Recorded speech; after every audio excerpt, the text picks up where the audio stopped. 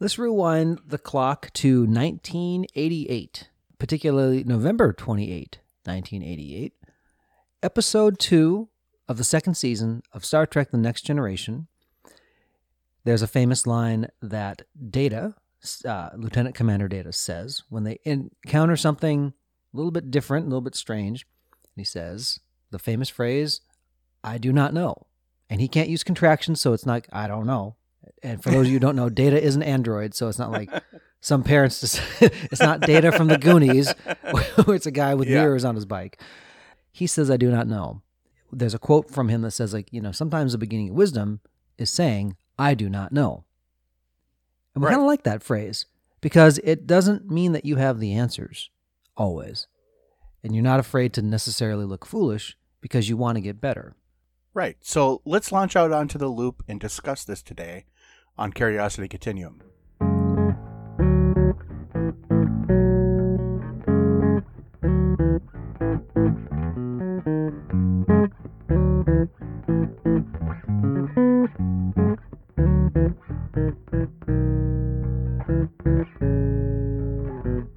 Hey everybody, this is Brian. And this is Josh. Thank you for joining us today on Curiosity Continuum. For those of you tuning in for the first time, Curiosity Continuum is a podcast and movement started by two lifelong friends who want to spark your curiosity, help you integrate information, and enhance your everyday contextual awareness in a constantly changing world by sharing conversations with you that explore, examine, and reframe common practical topics. And if you people want to receive updates when new content is available, and we really hope you do, please be sure to hit that subscribe button on your favorite podcast app so you can receive these notifications when there's something new to listen to. We appreciate everybody that listens to us for engaging with us and sharing your own curiosities with you and your friends so we can explore these topics together. And you can find us on curiositycontinuum.com 24/7, 365, and on our social media. And we thrive on your feedback, and we hope that you'll continue to keep that loop going as we start our conversations now and in the future. All right, Brian. So we were talking about this kind of off before we started recording, and we thought it was a kind of a good idea to record this one, right? I do not know, Josh. Yeah, but all joking aside, that is a kind of sometimes a profound thing to say, right? It can be because it starts the fact that you're curious. Yeah, and it starts with humility, I think. Knowing that you don't know everything. Yes. There's a fine line, I think, where people almost make a god of not knowing. So I don't know. I agree. I agree. But the fact that, like, the name of our podcast, Curiosity Continuum, it's not the things I know continuum. It sounds kind of boring. It's not you're stupid, I'm great. That's we would have very few listeners to this podcast. So that's yeah, but that's not what it is. I mean, that's not what the kind of vibe we want to bring out either. It is asking that question, I don't know, and let's explore stuff together. Yeah. That also it means that you're not the expert on everything. There's a culture, especially now with social media, how you edit your video and how you do your lighting and all the other kinds of things, or the time you take to write a blog, where everybody wants to be the expert. I value experts in my own life. I mean, they're there. I mean, I need them because they are experts. I go to those experts not because they know everything, but I believe that they're diligent and they're capable to be able to figure it out, something they don't know, because I know they're going to have the curiosity and the diligence to learn. Like my accountant, if I run into something, say, how do we deal with this? Like, there's a lot of things that he knows. But if there's like new tax code, if there's new whatever, they're waiting on guidance from, governing agencies, he doesn't necessarily know. But he'll figure it out and he'll be diligent about the learning. The I don't know when it leads to learning is one of the most valuable things we as human beings can do. Right. And I do think that is what we're doing in school. We are learning the answers to questions that we don't know. We're also learning, social interaction and things like that.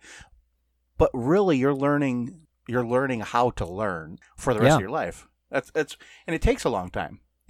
And everybody's learning together, so that's why when you think, some people think about middle school in their own life, and it was like this was the dumpster fire of my life. Yeah, but it was for a lot of other people too, because it was like everybody's trying to learn about everything and themselves, and changes and stuff. It's not like you're the only person learning and then everybody else is like an expert. And sometimes you probably felt like you're the only person that knows what's going on and everybody else is the idiot in the room. But it's because everybody didn't know collectively, but you're trying to get better, hopefully. All that being said, if the next sentence of I do not know and I do not care, that kind of shuts off the learning valve. What we want to do is actually keep our brains pushing to the edge of what we do know, because then we'll eventually arrive at something I don't know, or I do not know. That is giving us now the ability to kind of expand how we think about something, change our perspective, and it allows us, like Josh said in the intro, like a humble stance to be able to approach a situation. So let's talk about ways that we move from I do not know to I do know, or I do know something, because that's the process of learning. There's a lot of things that we don't know. But now, Josh, let's talk about, like, if you don't know something, there's different steps that we're doing that we're learning about, right? So school is one way of learning.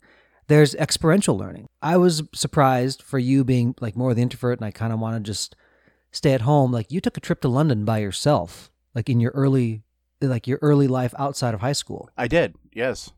So talked about that, because did you know, and this was like here's all Travel Advisor and Expedias of the world. Yeah, this was before 9/11, actually. This was in 2000.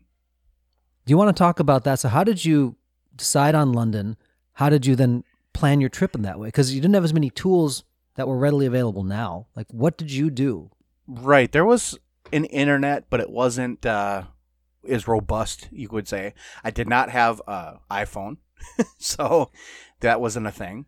So I had to get a travel book and everything. So I'll go back to like where I chose to go to London. Yeah, you're right. I totally forgot about that thing until you talked about it. So in early 2000, like right out of high school, I wanted to kind of like do something different. So I went to college for a while. Thought, well, I'm just going to go, get a job for a while. So I got that. But then I thought, I didn't really have a girlfriend at the time. I had friends and everything, but you guys were all doing your own things too. So I'm like, I want to take a trip. Stuff was busy in my own life at home because I lived at home still. So I had all this extra money. So I'm like, let's take a trip. Let's go to Europe. I wanted to go to Europe. So I was like, let's go someplace that speaks English at least. And I really wanted to go to London in England because I wanted to see like a really different, like a really historical place that had lots of things to see in a small area, where I have like my hotel room and I could just like walk everywhere. That was kind of the goal, really. And I want to just get out of my own comfort zone a little bit. That's what I did. So let's talk about that though, because then obviously you had the actual trip, and this is what happened and things. The setting of context first, right? I want to have an English-speaking country. I want to be able to walk places so I don't have to do a lot of public transportation if I don't want to, right? You start to put parameters about something like, where do I want to go? I don't know. But then immediately you go well, let's give some criteria. And then you can kind of start shaping your knowledge around that. Like, hey, London actually sounds like a viable option. And then you probably start to research what London looked like. These are some of the things there I'd like to see. Right. And I bought like a travel book for London that I still have somewhere, that I'm going to tell you that even with the internet today, if you can get a really good travel book for like a city you're going in, it's fantastic, because the travel book itself was first of all, full of colored pictures. It was told you how to get there, but it was a great thing because it would allowed me to plan ahead, Yeah. Also, too, we take our devices for granted now that it's always going to work. It's always going to do something. But if you have a book, like, it's going to work. The book does work, yes. There is no load screen. There is no like, oh, crap, it's buffering. I'm not in 4G, Exactly. It's like it's the OG in my hand right here. Yeah. So let's talk about what I don't know and then what you did know. You got to London. I think one of the funny stories for me was like when you finally decided to stop at McDonald's for a meal after you had a lot of like London-y fare food. Yeah. So you're trying a lot of things you didn't know. So tell me about what the returning to what you knew did for you, like in your mental state as you're going and gallivanting. So like, I was like always getting like, fish and chips and all this stuff on. There was like a street food, like streetcar, like, you'd go out and get like like not even a hamburger, but whatever they had, like on food on a stick, that kind of stuff. And I was like, you know what? I really just want something familiar. And so I was walking by one day and I saw like McDonald's and I'm like, I'm going to eat there. So I went in there and I was like, I will have a Big Mac, some fries.